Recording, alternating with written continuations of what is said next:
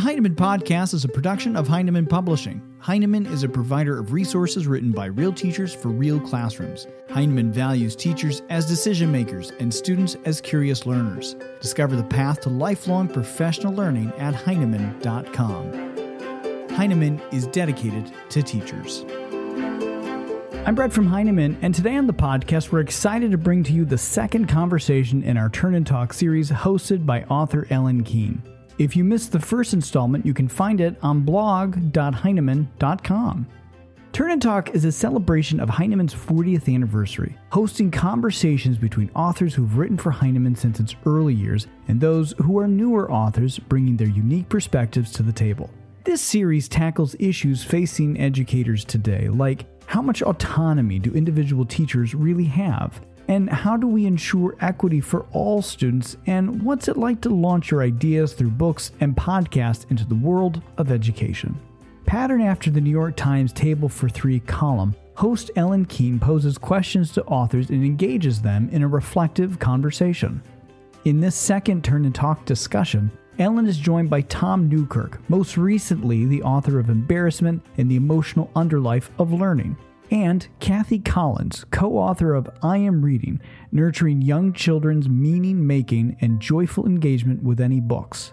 The authors share their teaching journeys, inspiration, and hopes for an equitable future in education. Here now is Ellin Keene. Welcome, Tom Newkirk and Kathy Collins. It couldn't be more pleasure for me to get to have the opportunity to chat with you this morning in this lovely summer morning in New Hampshire. And we're doing the Turn and Talk process throughout this year, as you may know, because it's Heinemann's 40th anniversary. We would love to hear about your impressions of Heinemann and its impact on you, Heinemann's impact on you as a writer, just in your lives. You both live near the Heinemann headquarters in Portsmouth, New Hampshire, and we'd love to hear about Heinemann's impact on your professional and even personal lives.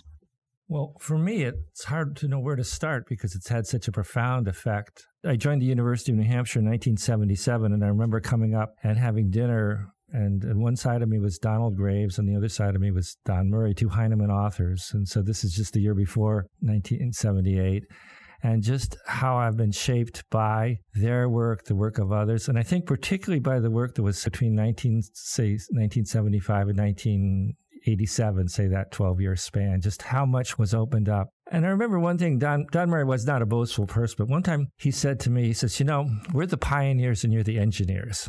That might be a little bit boastful, but in a way, I think so much territory was opened up during that time. And so much of the work that other people have done and that I've done has been kind of looking at the territory that was really kind of revealed to us during that maybe 12-year span. So it's shaped me as a scholar, it's shaped the friendships that have come, and I think it's shaped me as a writer in the sense that I didn't fall into a certain, I hope, and I think I have at times fallen into a certain academic style, but I think there's a kind of more direct style that came from the writing that was done at that time that shaped me, and so it's been a huge benefit to me. I was introduced to Heinemann by being the secretary at the Reading and Writing Project when I was in graduate school. And I didn't even know at that point who Lucy Calkins was. I just got a job at what was then the Writing Project. I was imagining being a high school social studies ESL teacher with bangs, to be even more specific. I felt like but I needed a job, and I worked at the Reading and it was then the Writing Project with Lucy. And first I was the general secretary, and then I became her secretary when she was working on the art of teaching writing. So Philippa Stratton at that time was Lucy's editor, and Philippa would call the project, and I would be so tongue-tied because I was talking to an actual editor of books, and I was so intimidated. It just was, I never had met anyone, in publishing. I was just really intimidated. So I came in that way, and then just working at the Reading and Writing Project through the years, and so many people have that world and the world of Heinemann overlap so much. So at the project, they always have amazing speakers, and a lot of them are Heinemann authors. So there was such an expectation that teachers were reading professional literature, and that teachers were thinking about it and talking about it in think tanks, not just at the project, but the schools with whom we work. So teachers would come in and sit at a table with Lucy or Smokey Daniels or Ralph Fletcher or, goodness, Donald Graves. I wouldn't have ever met him had I not been at the project. So it's just a really happy accident. Yeah, and a happy accident that ended up turning out to be such an important part of my life. Well, it's interesting because, having read what you've written for Heinemann and other publishers, I'm interested in something that you said, Tom, and that has something to do with the happy accident, and that is the sort of style of writing that Heinemann has published. I would call it more accessible writing to educators. I'm curious, how did you get into that style? That it's not an academic style. It's not as writers, how did you switch from doing graduate papers that had to be APA, compliant to that sort of easy, natural conversational style that you both write with? Well, I think we had good models. I think of the opening sentence to Don Graves' Teachers and Children at Work is children want to write. And I've said before that that's the kind of sentence that you're taught never to write as an academic. Yeah. Unqualified, personal, simple. Yeah. The first sentence of, I think, the launching of Heinemann, children want to write. And he was an academic.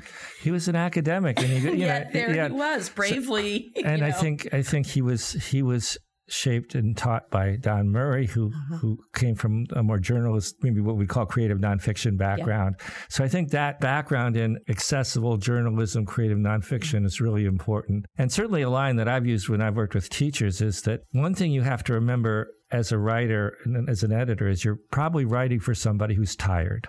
That's always great. If you think of the time the teachers have to read, oh my gosh. Yeah. Early in the day, late in the day, you're going to write for somebody who cannot work through certain traditions of academic writing that needs to be direct. It needs to be personal. I think if it's funny at times, I think that gives a boost. And I think it has to have a story. So those are written about that. Surprisingly enough. I think that's a new project for you, Tom. Yeah. Oh, thank you. Yeah. New idea. But Tom, you're writing. There's this elegance there. It's so scholarly and academic. You feel like you're reading something that's making you, the reader, smarter because it's written so beautifully and elegantly, but yet it's also so accessible. And I'm not even just saying it because you're sitting here, but you know how people see colors?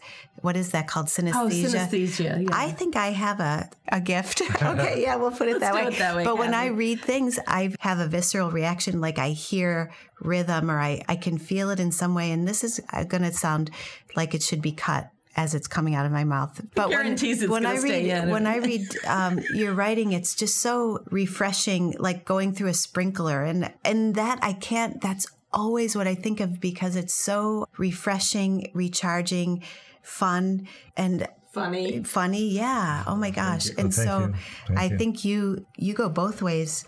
Well, I think one thing that I've always felt like in terms of the people that I read in my life, that I have my own team of people that I think are supporting me. Some of them are living, some of them, I've known, some of them, died 400 years ago, but they're a team that I call on. It's not I'm citing them, to back myself up or anything. It's like, I'm going to bring my team to this game, and they're going to be they're going to help me out. Yeah. And I've always felt that. And your team, Kathy, is teachers. Yeah. So I have not aside from doing papers in graduate school, I didn't arrive from an academic writing point of view or, experience. So the interesting thing when Tom was talking about that is I thought, well, where did it come from? And again, working at the Reading and Writing Project, so much of how we communicate with teachers was and is orally through speeches and workshops.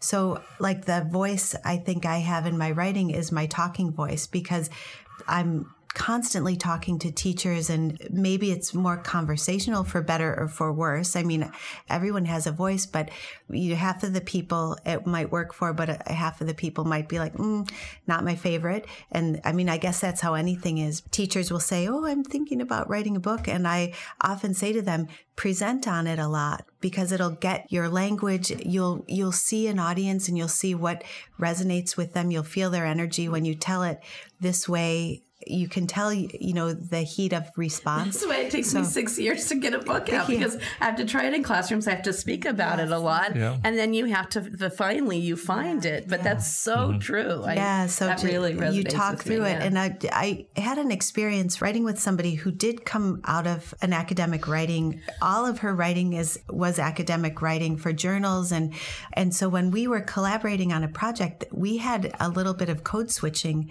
that we both had to do. And she would read a portion of mine and say, I don't know if you could say that exactly. To Tom's point, it wasn't, what did you say at first? Not verifiable, or, that there wasn't a research base. Make it in a peer-reviewed journal. Right? Exactly. But I thought, that's how I would say it to teachers. Yeah. And so we both learned so much. She helped me get my writing to stand up straight. And, I'm hoping that writing with me helped her think of the audience, not the peer review necessarily. Mm-hmm. Well, you both, obviously you've emphasized this in your writing and in your speaking. You both write from a place of story, from a narrative. It's, your comment, Tom, about, taking the reader by the hand and bringing them along with you. And that was never more evident for me, or, maybe not never, but it was very evident for me in the book, The Teacher You Want to Be, that I was lucky enough to co-edit with Matt Glover. And both of you wrote, of course, essays there that spun off of belief statements that were cooperatively written and rewritten and revised, in part by a group that went to Reggio Emilia, Italy, to look at what they're doing there. But the belief statements that anchored that book, you both took an angle on those belief statements and wrote off of them. These beautiful essays, both very, very different essays, but both really telling a story. And I'm wondering about the experience you had and the thoughts you have about belief statements, about creating a set of sort of your lines in the sand, as it were, that these are, this far and no further. What's the role, if any, of belief statements for educators? Do you encourage your students at the university, when you were teaching, Tom, and your teachers, Kathy, to create belief statements? Are those something that we just sort of know internally? And is it, in these days where we have less and less choice certainly in public schooling, is it even worth it? I'll just be provocative and say, is it even worth it to come up with belief statements? What's the point? I mean, you're going to get told what to do anyway. So that just harkens back to your experience in writing those essays. And I'm curious what you think about this. Well, I think you have to have that code.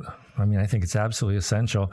And it seems to me that belief statements come out of autobiography, so that I think that our philosophies are disguised autobiographies, that they really come out of life experience.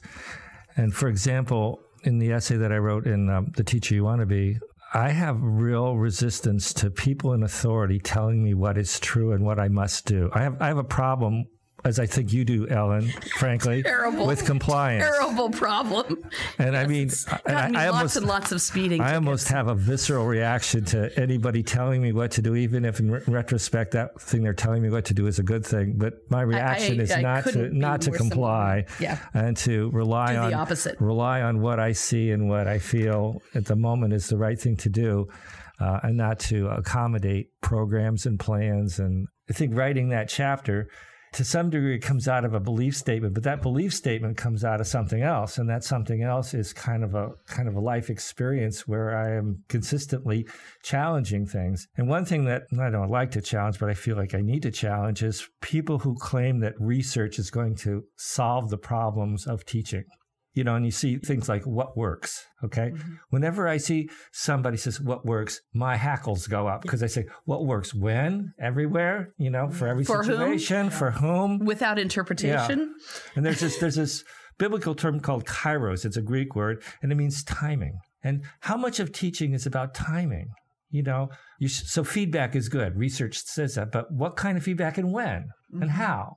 Now, can research tell you about timing? I don't think it can. Can research tell you when you have to reprimand your kid and when you have to leave your kid go? Can research tell you that? Yeah. No, because that's about timing. That's about kairos. So I have this resistance to systems, programs, research, authority, that tells me that there's a system that could solve the problem, that can relieve me of these excruciating decisions that we often make badly, So that's an interesting perspective coming from someone who spent his life in academia. Yeah, well, I think if you spend enough time, you learn to distrust it, And research is based on a certain population. Are you part of that population? That's even true in medicine, you you have something come out about blood pressure. Does that include you? Does it not? Even that's a real conceptual problem. So there's a kind of a resistance to that that's part of what I do. So if somebody, like when I was in the playground and somebody would say, say something like, and then what we would say is, says who? Yeah. Says who? Says who? And that's you're not the boss of me. Yeah. That's the slightly more modern rendition of it. Anyways. Yeah.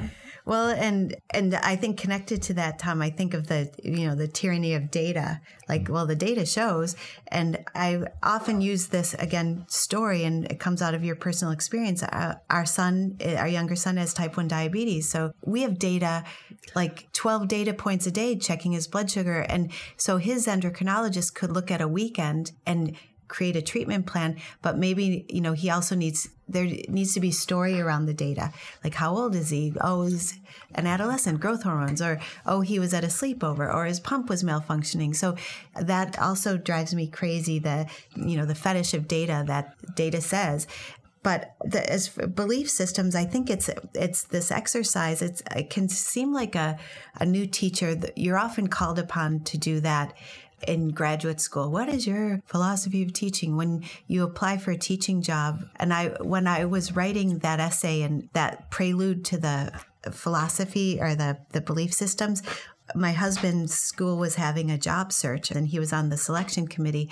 And so there was an essay, what is your philosophy about teaching, your beliefs about teaching? And he said so many of them were almost boilerplate. And they said the things that every teacher should say. And that's where it really struck me. It has to be more than just this exercise. If you had a bag of teacher fortune cookies, you want the beliefs to say more than or different things. And so I think just and belief systems morph and modify. I think there's core things, but we also add new things to them that maybe we didn't think of before. With our limited experience, the more experience we have, the more things we understand and might come to believe about teaching and learning. And I think having teachers with extraordinary belief systems is so important to a community because they hold down history. So I was working with a teacher, a kindergarten teacher, and she said how concerned she is. She was getting set to retire, and she said, these new teachers are the most efficient human beings I've ever met. They, you say, oh, we need something, they can whip it up in a second. They know all the, great places to find the font, and their anchor charts are stunning. But I watched a kid came into school crying this morning, and the teacher said, oh, get your jacket off and start your morning work. And she said that efficiency, because there's so much to cover. And she wasn't judging this teacher. She's more bemoaning the context of teaching right now. Well, we got to jump right to it because we're supposed to be doing small group work at 10:10 and, no time for tears. And she said, that child would have walked into her classroom. She would have brought that child over and, rubbed his back while he told her what was going on. And I think that exudes belief system, right? So you want to have teachers in a school who, I think about working at PS 321 in Brooklyn, where belief systems abounded. And Renee Dinnerstein, I did research in her classroom when I was a research assistant at the Reading and Writing Project. And so she's one of those people, anytime I think of something that I want to do with young children, I always think, what would Renee say? We want to, as we're forming our belief systems, have belief systems of those we admire, as mentors. Again, thought leaders. And I think it's healthy for a school community every once in a while to just gather and generate for the community, but then also have individuals have some agency around their own belief systems. Yeah. And when you run into these obstacles, what do you say to educators when they encounter that? I certainly encounter it a lot in my work with teachers, and I'm just curious to hear how you react to that. I hear a lot of teachers they'll say it in meetings, or they'll say it on a grade level. Somebody will say, well, they said we have to do it this way. And then the teacher response to that is, who said it? Who's they?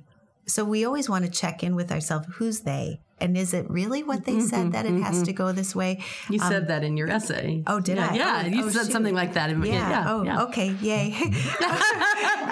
But it wasn't. Quote yourself. No. Oh gosh, I wasn't even. I got that from. I hear that a lot. But you hope that you're educate in the hierarchy in a district or a state, that the educators would be responsive if you really came to them reasoned and with research and evidence, children's work that can support what you're saying. You hope that they would turn down the volume on the rigidity. I say to teachers, I think a little civil disobedience is a very healthy thing. Yeah. And it really goes back, Tom, to what you were saying. And it reminds me of what Graves said, the enemy is orthodoxy. And so what I think I'm hearing in this conversation is, we need to have our lines in the sand. We need to know what our core is. It's always changing. It's very dynamic, never static. But it also has to push against the sort of belief statement by online, on a template for a belief statement. It has to come from our lived experience, our autobiography. The enemy is orthodoxy, I think, is going to be one of my lead-in lines. I would say the enemy is also clutter.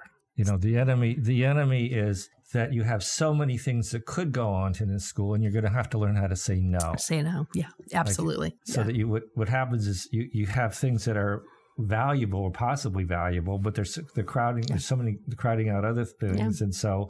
It's like patting a kid on the back. And you're right. So you have schools that say, we don't have enough time to do writing. Which is, that's like in your life saying, I don't have enough time for my kids. Well, if that's the case, you have to reorient things. Really. Yeah, exactly. So just making a segue from that, I think when we write belief statements, I was sort of doing some writing of my own this summer, just in a notebook. And I was doing some beliefs work, and I came across, just out of my head, came this idea that school has to be joyful. School has to be funny. And where has our sense of humor gone, really, in American education? I want to laugh all day. I want to laugh with my colleagues. I want to laugh with the kids. I want to laugh at the kids. I used to teach 7th grade. I was laughing at the kids a lot because they're funny. And they take themselves very seriously. And I just started writing more and more about how missing, humor is in this very serious environment of public schooling these days. And you two, of course, are both known for your uproarious humor. I mean, if there isn't a beginning of the school year video, Kathy, I don't know how I can go on in my life. I really cannot. But I'm just wondering what you see and what your thoughts are about that. Well, a really quick thing that I think about this, there's certain occupations, like high-stress occupations. My mom she's 75. She's still a nurse, working full-time as a nurse. Police officers, emergency room doctors, the firefighter. There's a gallows humor about your work. My mom would talk about things nurses made fun of together, and it was just like, oh, that's weird. But so I think and teaching, well, it's got a different kind of high stress, high pressure, fast moving. Lives are at stake. So I think a gallows humor is healthy, an in-group humor, where I think of a colleague down the hall who we had so many inside jokes about kids. They were loving. They were from a place of a real appreciation for this child's quirks. And so, but you need those outlets in school, that pressure release valve. And Tom, I don't know about you, but sometimes, I've heard you present and I'm laughing, and I'll look around, and then the laugh to not laugh ratio. Well, for you, for me, for Ellin, you too. You say things, you're irreverent in talks. You look, and it might be 1 out of 3 people are laughing out loud. And I think it's partly, well, maybe it's not funny to them, but it's also partly people are like, wait a minute, is this even supposed to be funny? Should we even be laughing at this serious enterprise? I don't know.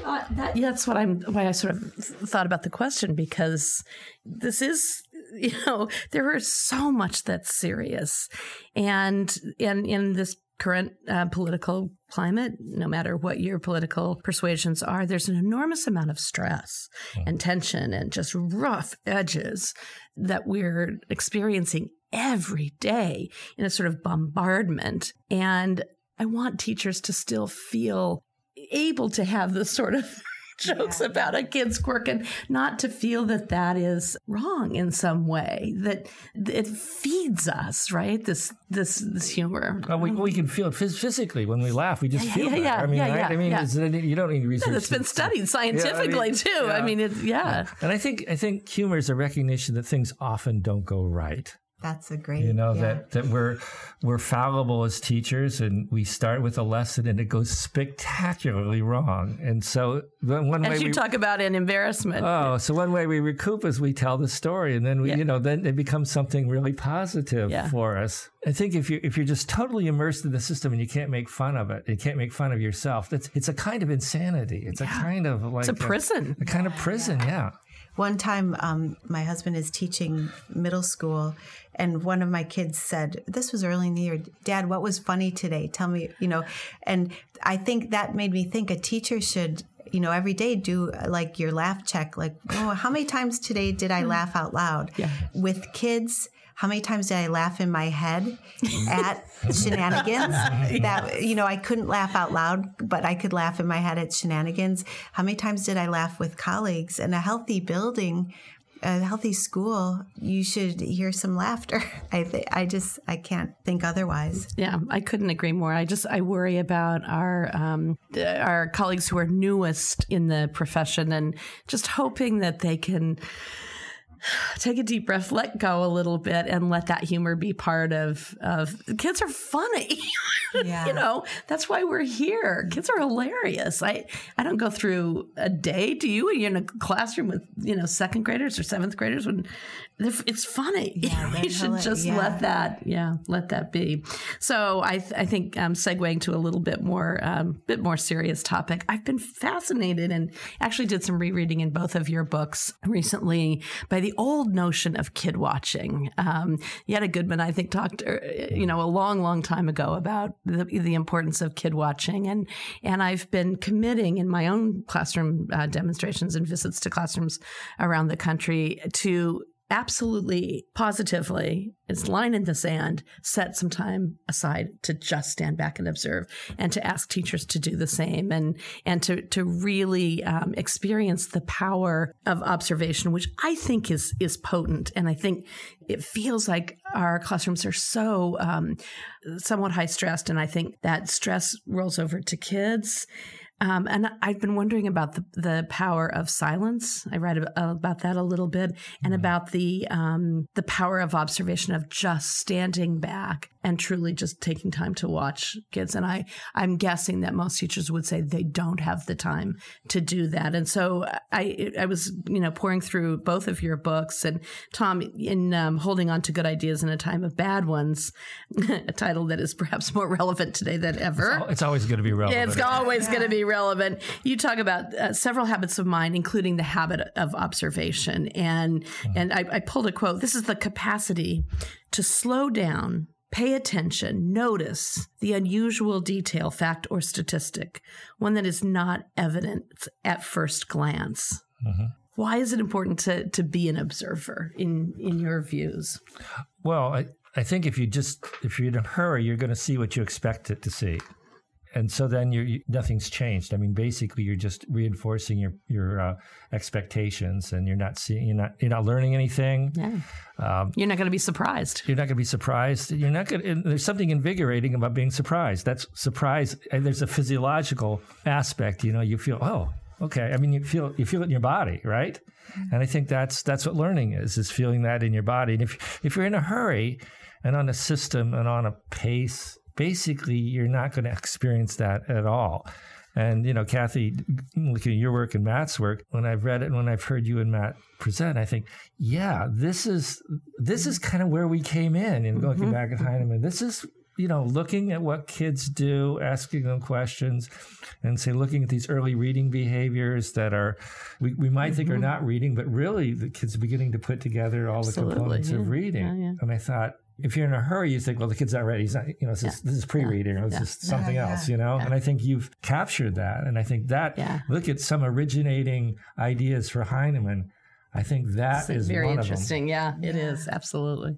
When I was a research assistant, that was such a great job because all I was doing was going into classrooms, watching kids and watching teachers. So I wasn't watching curriculum. I wasn't watching clocks. I wasn't watching for the most exquisite teaching point. I was just watching what teachers did, how children responded. And it was so funny. So back then it was, you didn't have your smartphone. You weren't videotaping anything. So I was transcribing. And so I'd go to these think tanks.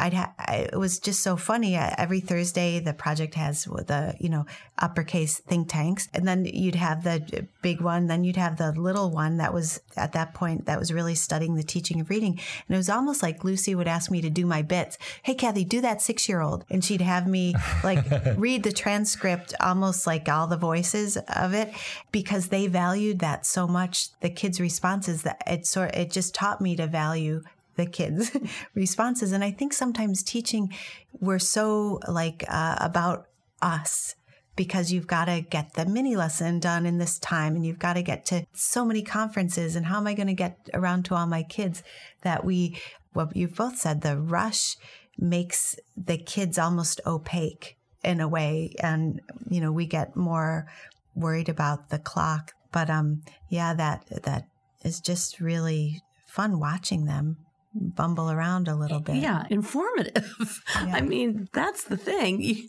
How do you know where you're going tomorrow unless we're really taking time to stand back? And you have to teach the kids to let you do that, right? I mean, that's a process in and of itself, because especially in a transition from, a whole class interaction to individual work or small group work, the first thing you're going to have 6 kids, clinging in some way or another.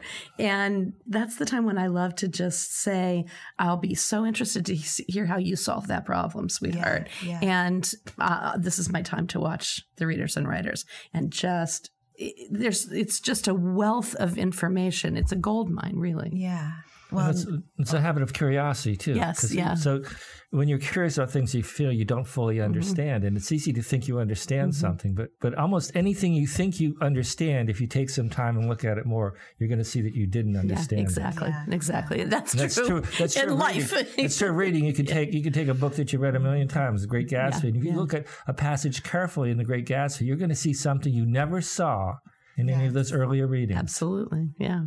So finally, this morning, I want to explore this question that we'll be exploring in each of the Turn and Talk conversations. And it's I think, a question that I'm hoping will be more a part of every school's conversation. Every pair of the Turn and Talk participants are going to be asked this question. I just need to cite a study to begin.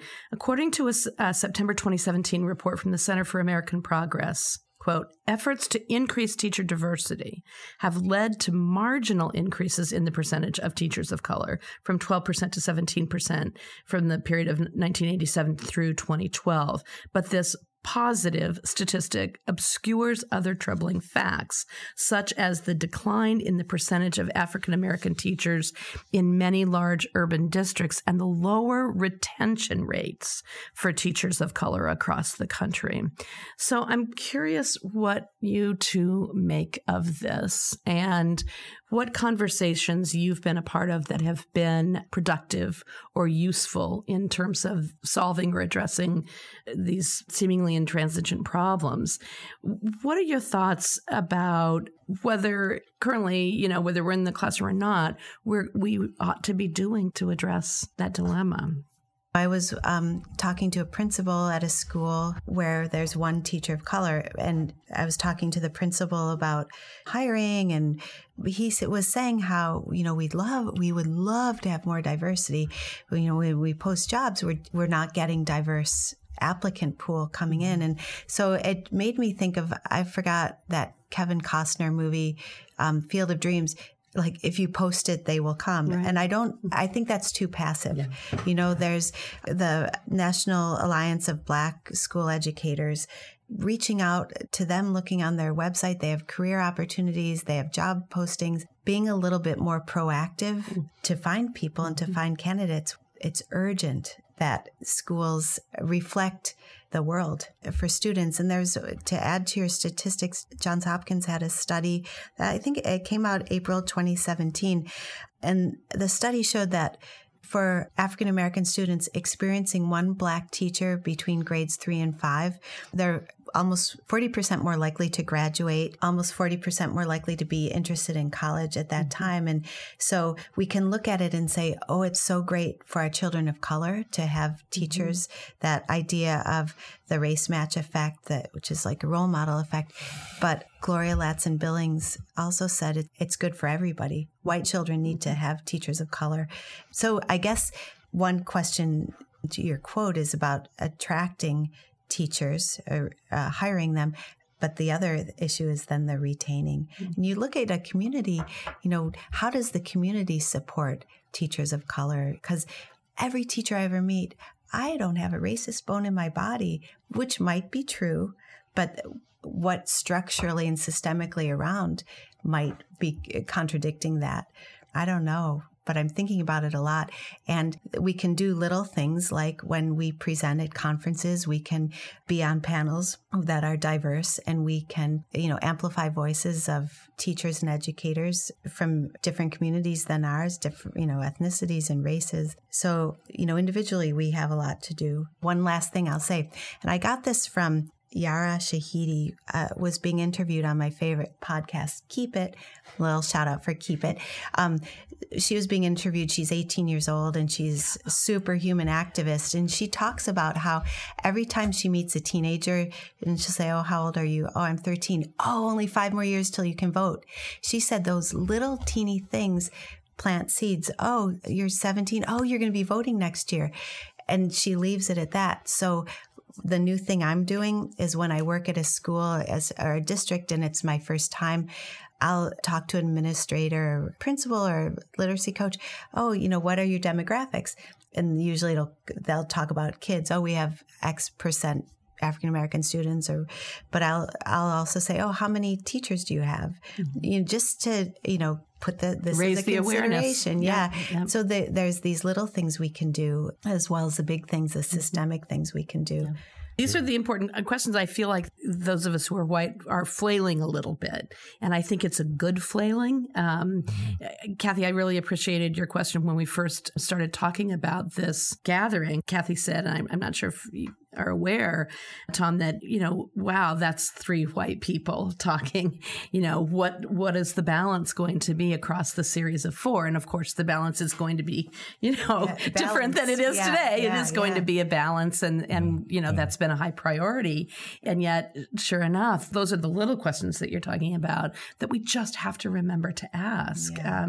And in faculty conversations, I think, too, those little questions can go a long way toward raising some awareness. And one thing about retention, too, I've just been reading a lot about the stress on teachers of color because, one teacher in this article was talking about he's the one who's always, when the African-American kid has trouble in class, they send him to this teacher.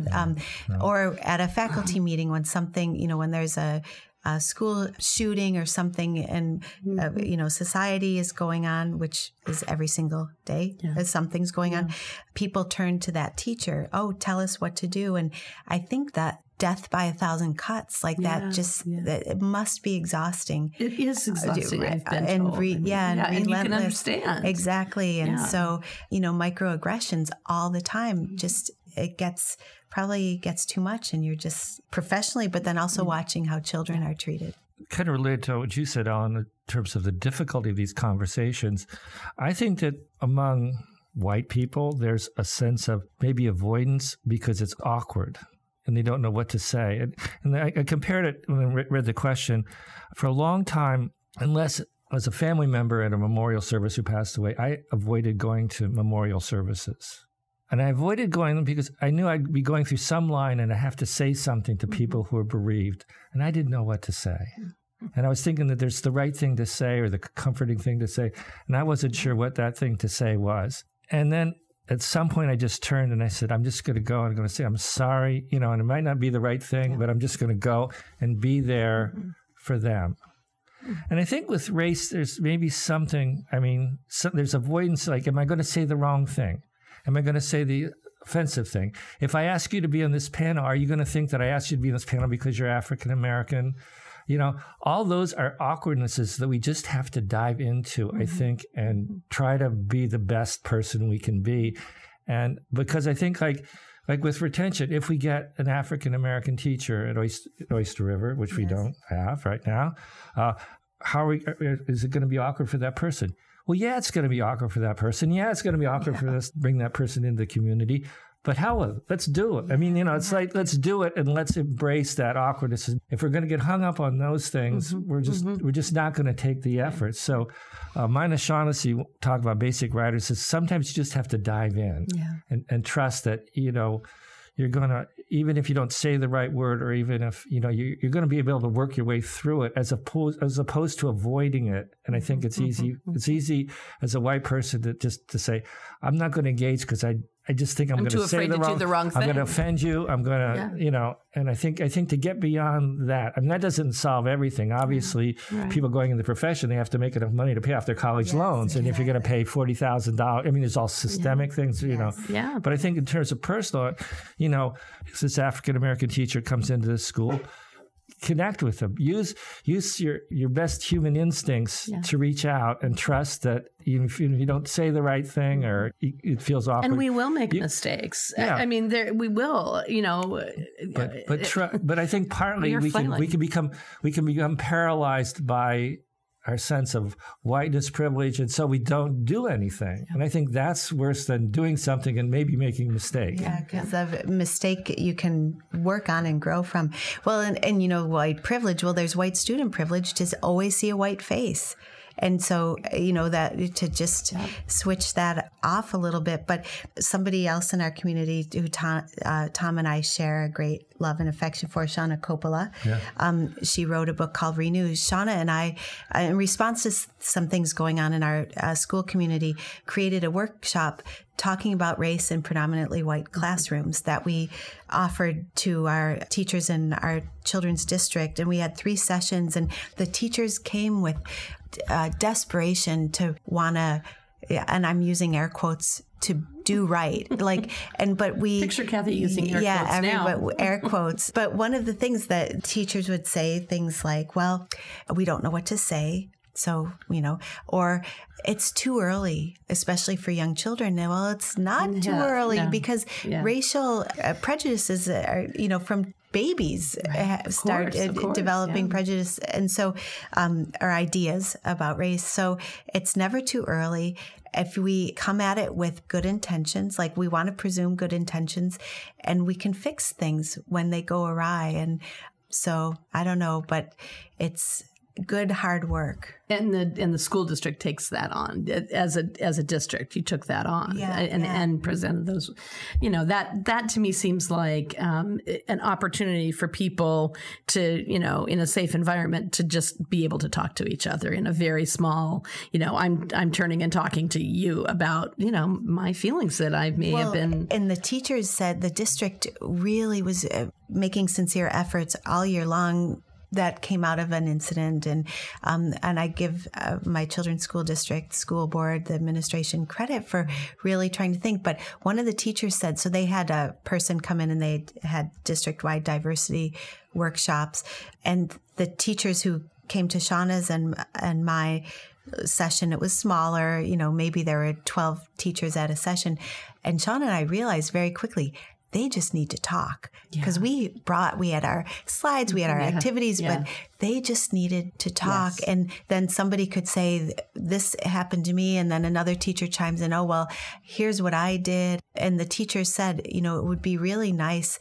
brings us right back to the beginning, time to talk and slow it down a little bit so you could really dig into things. Yeah. It's been showing up on social media a lot. The idea that white people may leave their homes each morning and have something unpleasant or unhappy happen to them, but it won't be because of our skin color. Mm-hmm. And I think that was a very, that really struck home with me. I may have a horrible day in a lot of ways, but it won't be because of my skin color.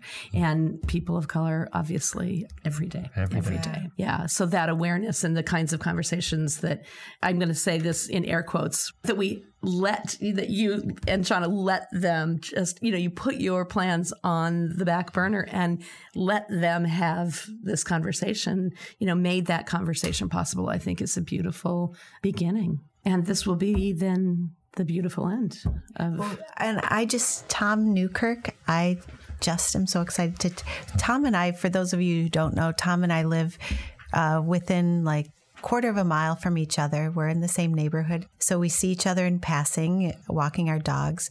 We have a better relationship, Tom and I, than our dogs have with each other. So let's just put that out there that way. But it's such an honor when I would walk by your house and sort of it was like walking by people who take buses to Liberace's house or something. I don't know. I don't know why did I think of Liberace? I don't even know why that name popped into my head. But I just was thinking about you as Ellin listed your title of your book, the Holding Good Ideas in Times of Bad. I have my words wrong there, but Misreading Masculinity, your latest one on embarrassment. I feel like you write these books that are before their times. Your books are always very prescient about what's going to be hot topics and issues. And I was thinking of how Pantone, that paint company, comes out with the colors for the following year. And you do that for teachers, and you get us thinking about things that we may not have thought we needed to really think so much about. And so it's such an honor to have a chance to sit here and talk about thought leadership, right? I mean, my goodness. It sits right next to you. Yeah. There he sits right next to you. I think your work in terms of helping us re-see what could happen in certainly the early grades, I think it's fantastic. And I think, as I say, it takes us back to the originating. It does. Some of the originating ideas, I think of Jerry Harsty and Yetta Goodman, and I thought, you are the heirs to that tradition. Mm-hmm. And now you can see why we wanted to bring you two people into the same room at the same time and let you bounce ideas back and forth. Thank you. Well, thank you for inviting us. Thanks for the invitation. Our thanks to authors Ellin, Keene, Tom Newkirk, and Kathy Collins. If you'd like to learn more about their work, follow them on Twitter or learn more about the Turn and Talk series hosted by Ellin Keene. We invite you to visit blog.heinemann.com. Thanks for listening.